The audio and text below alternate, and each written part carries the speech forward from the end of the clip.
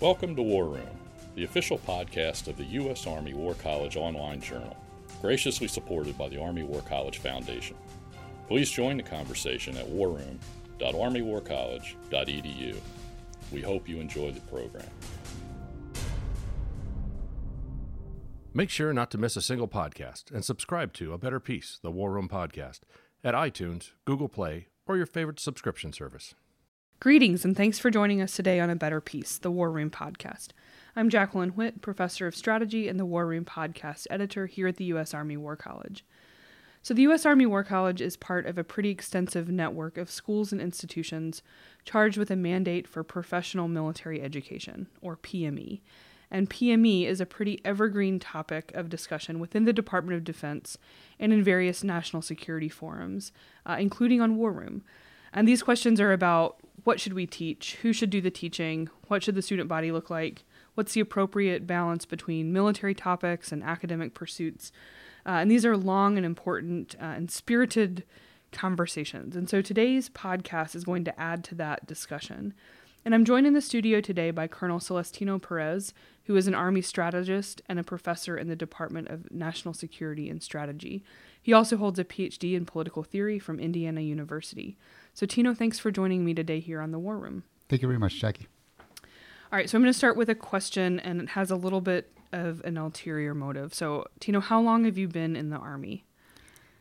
Well, I've been in the Army since I was commissioned in 1992 from West Point. All right. So in your Army career, how long have you spent in a schoolhouse, that is, either as a student or a teacher? Wow, that's a good question. Without adding up the years, like on Math the in public spot, is really it's terrible. going to be, I spent several years teaching at Fort Leavenworth, and also a year as a student there. And then I taught at West Point for 3 years, which isn't necessarily PME. And then at the War College, I've been teaching here for about a year and a half, and I was a student here. I would say probably 7 or 8. And you did a PhD in there. Oh, that's right. 2 years of coursework and then several years trying to finish up a dissertation. So there's 7 or 8 years really wrapped up in education, and probably more. And probably more. Probably more. I'm underestimating that. If we counted all of that. So in terms of an Army career, that seems like an unusually high amount of time spent in school or teaching. And so I assume that this has been partly by choice. Tell us a little bit about why you've spent so much of your Army career in educational environments.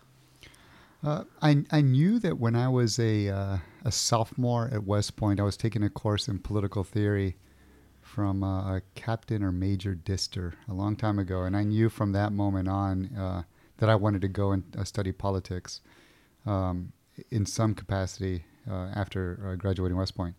And so the opportunity arose to be able to teach at West Point, and I was able to see that there are real strong connections between what scholars are doing and what soldiers are required to do. Soldiers understood broadly to include all the services, what we're supposed to do on a battlefield.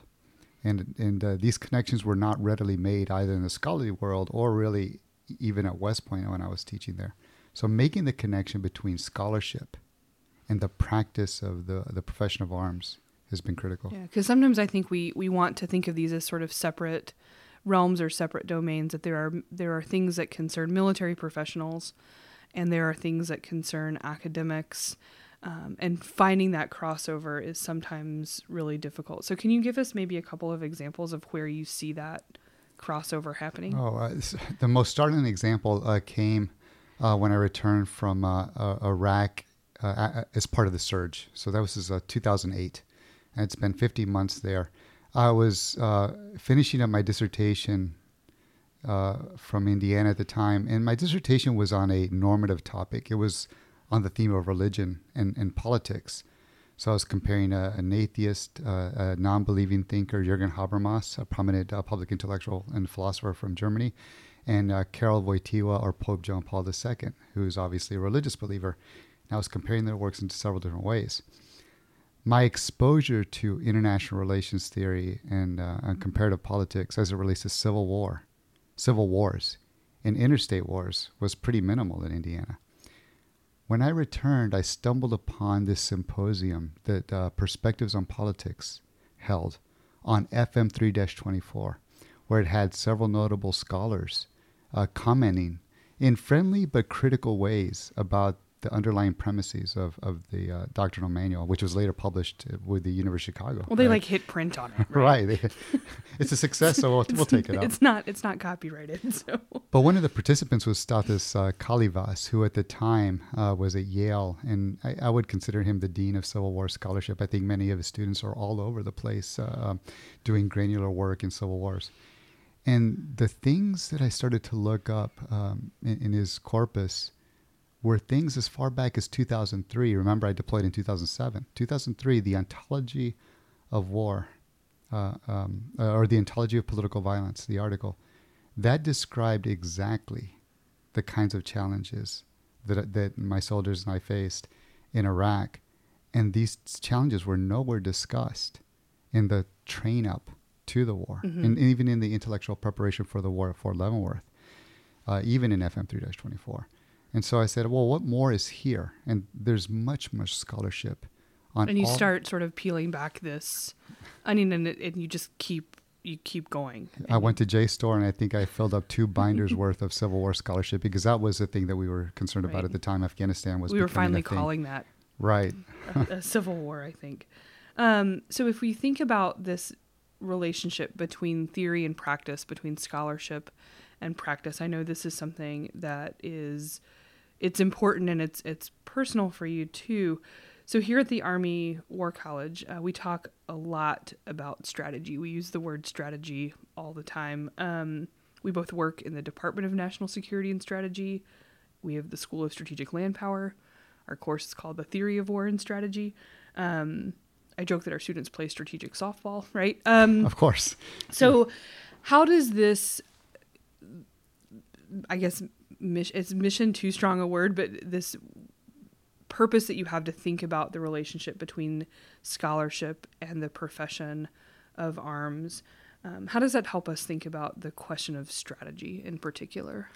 I think the definition of strategy that we use here at the War College, which I think is the nuts and bolts of us are common across several different institutions, but it's this idea of thinking in terms of ends, ways, and means, accounting for risk. And really, this is something that we know as instrumental reason, trying to reason to achieve a certain aim, given what you have. I think all these definitions work, and I'm not really caught up on creating a new definition of what strategy is. I am interested in what strategy entails. But one weakness of the way that we view strategy here at the War College, I think also operational art and tactics at Fort Leavenworth, is we neglect the environment. So I argue that understanding the environment, there's a primacy to that. And before you understand or before you attempt to align ends, ways, and means, you have to devote a solid amount of energy to describing the environment in some way that's provisional, but that's a necessary work. So if we describe the environment, and we, like you said, the ends, ways, means construct isn't useless, right? It has particular utility in how we think about and articulate what a strategy is and what a strategic actor is trying to accomplish. How does that inform your teaching here at the War College? Well, let me describe a pathology that I see routinely. I saw it both at Leavenworth and I see it here. And my colleague, Dr. Megan Hennessy, and I are actually involved in a study where we're trying to justify this observation or prove it in some compelling way, or disprove it, as necessary. What we see when we give students an actual problem to deal with, say, how should we proceed in Syria? Or how should we proceed vis-a-vis Russia in Europe? The first thing that students do is they look at the highest level strategic guidance that exists. They'll look at the national security strategy, and then they'll work their way down. Very seldom, and I haven't seen it here at the War College at all, is there an attempt to actually go to the problem area geographically and try to decipher the various complexities, social, political, institutional, ethical, that are in play in a rigorous way.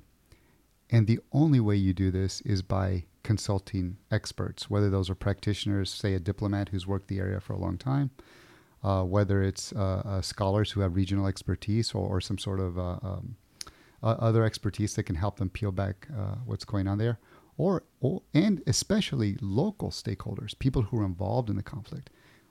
Our students aren't accustomed to doing that research, engaging in perspective taking to inform. Why?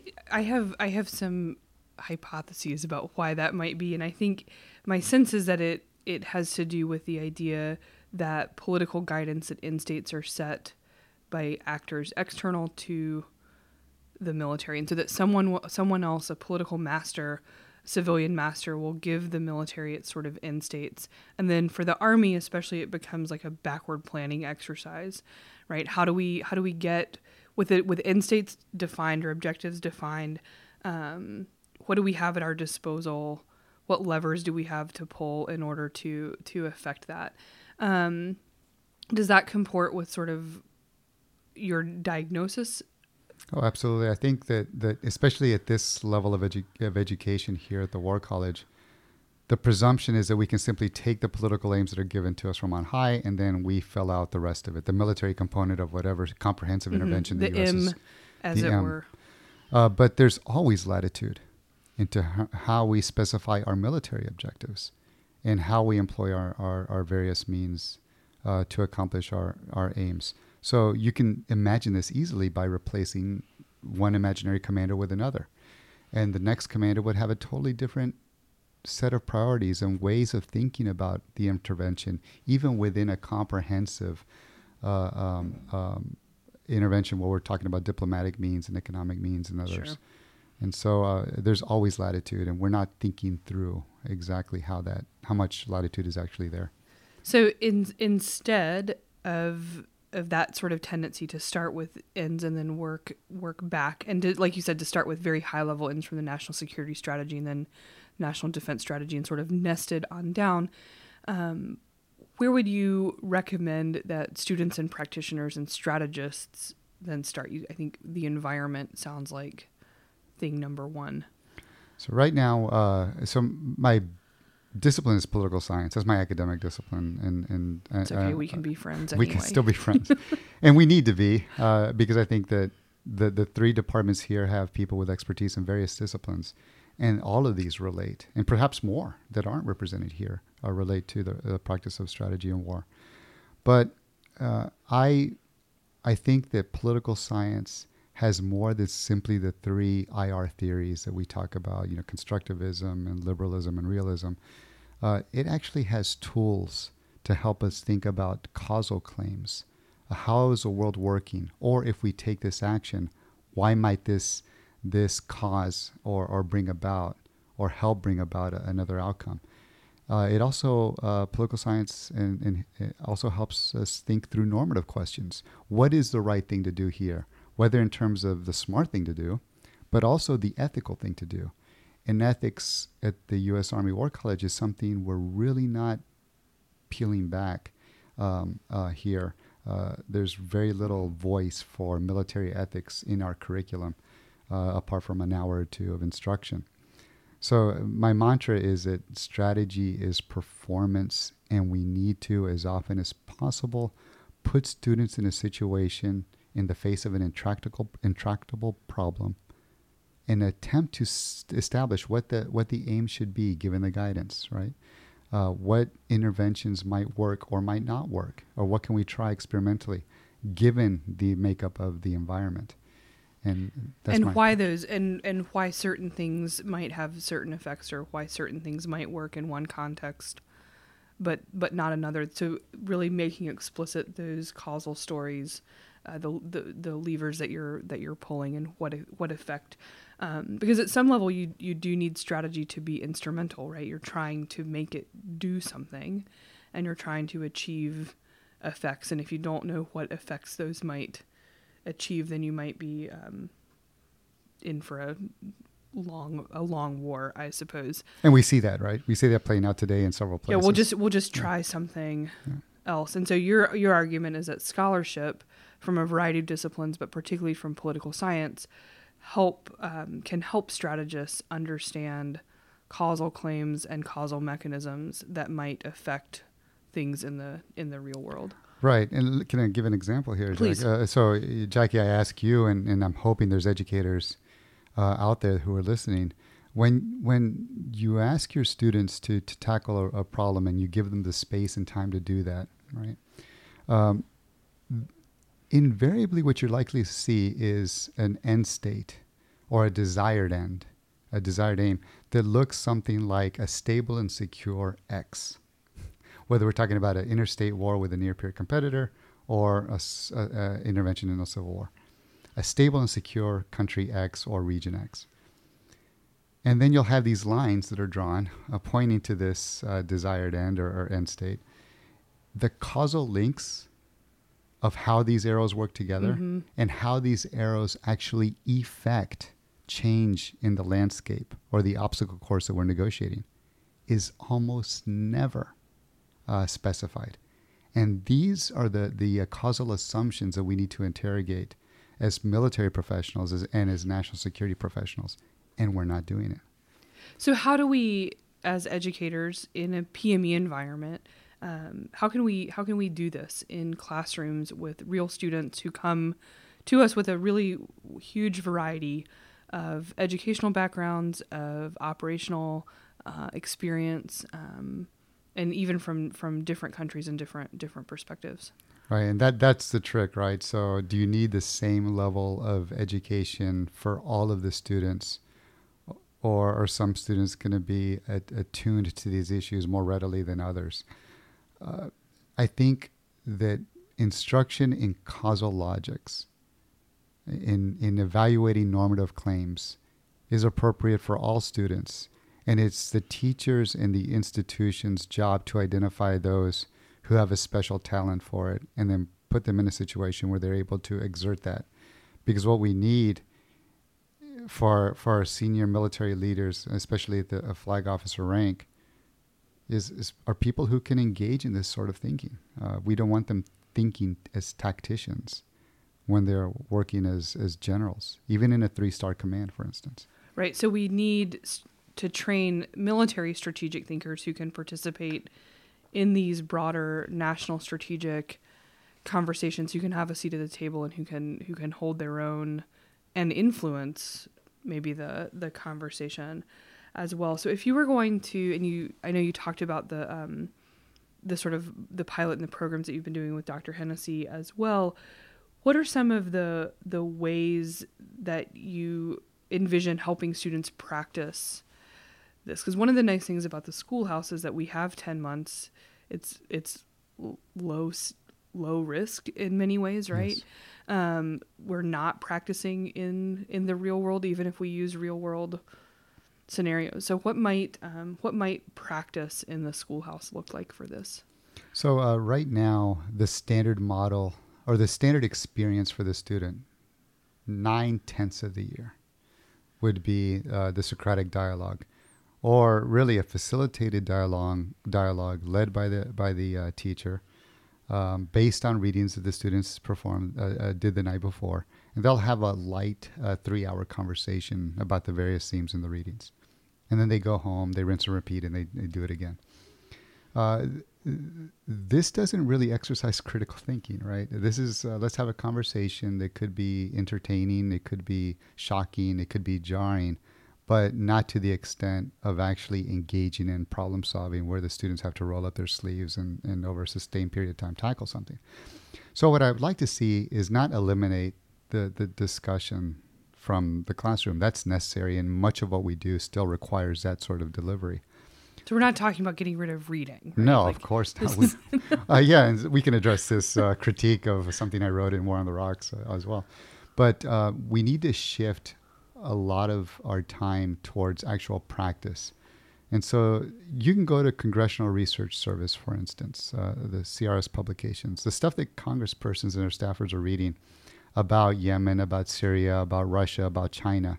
And you can start with that publication, and then branch out from there to try to get as many different complementary and especially competing perspectives on what's going on with these different problem sets. Have the students read different things and then bring them together. And using whiteboards, I'm a big fan of whiteboards. Whiteboards in the classroom attempt to graphically describe these competing and complementary perspectives in a way that we can then understand the environment, and based on that, recommend aims and specific interventions with what we have. So these are problems that are then underpinned by the readings and the discussions of scholarly work, of regional experts, of local voices, rather than just sort of reading about a problem and then talking about it. What's been the most successful thing that you've seen in a classroom that sort of employs this approach? How would you know if it's working, I guess? Wow. So the most successful employment of this approach was at Fort Leavenworth, where I was given the freedom by the leadership to start a scholars program there. There was one already there that was based on history, right? And then I introduced one based on political science, but really all the disciplines, or as many disciplines. And here I was able to handpick the students, which is a treat, right? Because you know that they want to be in the classroom and they want to have a certain experience. But I was able to give them, after their core instruction of 3 months, which they took with their homerooms, they came to me for the remaining time. And I gave them tools to break open the environment, right? Various tools. And then after about 2 months of that instruction, I unleashed them on two things, both their papers and then a series of exercises. And we met for the latter part of that only 2 times a week. Now, the students were in the library, and my colleagues would tell me, "Hey, I saw your students, in the cubicles up there in the library with the students from the School of Advanced Military Studies, yeah." And they were all there together every day, despite being in class twice a day. But what this meant is they had time for reflection. And then when they came to class, they were actually able to dig into a problem with depth and comprehensiveness in a way that they would be required to do once they graduated. And that was really successful. These students, one of them is showing up here in the next class for the Army War College, and they've had great success out there. Good. So, Tino, we'll sort of wrap up this conversation, but I think this gets us to a lot of the current questions that are happening in PME, right? What's the right balance, like I said at the beginning, between theory and practice? What's the right balance? What do military professionals need to know? What do we mean by strategy and strategic thinking? And I think you've given us one way to envision teaching strategy that is underpinned clearly by research and scholarship, by curiosity, right, as a sort of driving feature of this, and at the same time giving students real world sort of practice and with knotty problems, right? Syria and Yemen and Russia and all of these are extraordinarily complex and are going to require good thinking going forward. So I'll let you have the last word if there's anything maybe you want to leave our listeners with today. No, the final thing, I guess, and this is based on some critiques that I've heard of some of the essays that I put out there, but this distinction between training and education is something that is like an article of faith out there, like the nature, character of war, which we've talked about. But this distinction between training and education, I would like people to think about maybe softening it. This morning I was rewatching YouTube videos of a scholar on China, and she described her, quote, training and education in grad school for a PhD, and her training as a military reserve officer.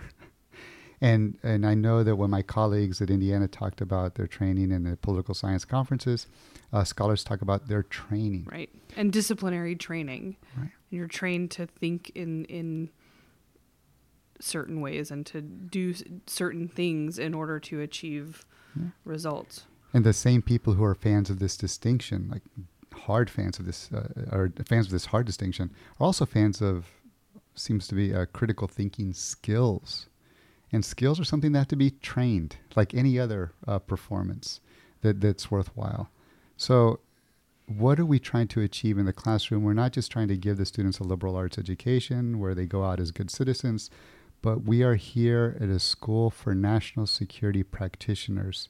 That is, people who are going to practice in the national security realm. And the things that we give them have to be related in some way, whether indirectly or directly, to the performance of the alignment of ends, ways, and means, risk, given, and intractable.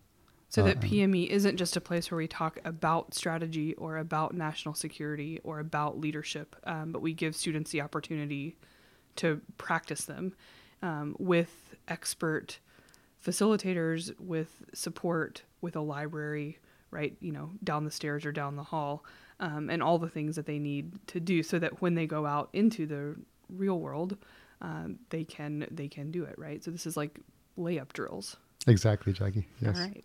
So with that, we'll close out today. This is Jackie Whitt for the War Room. Thank you very much.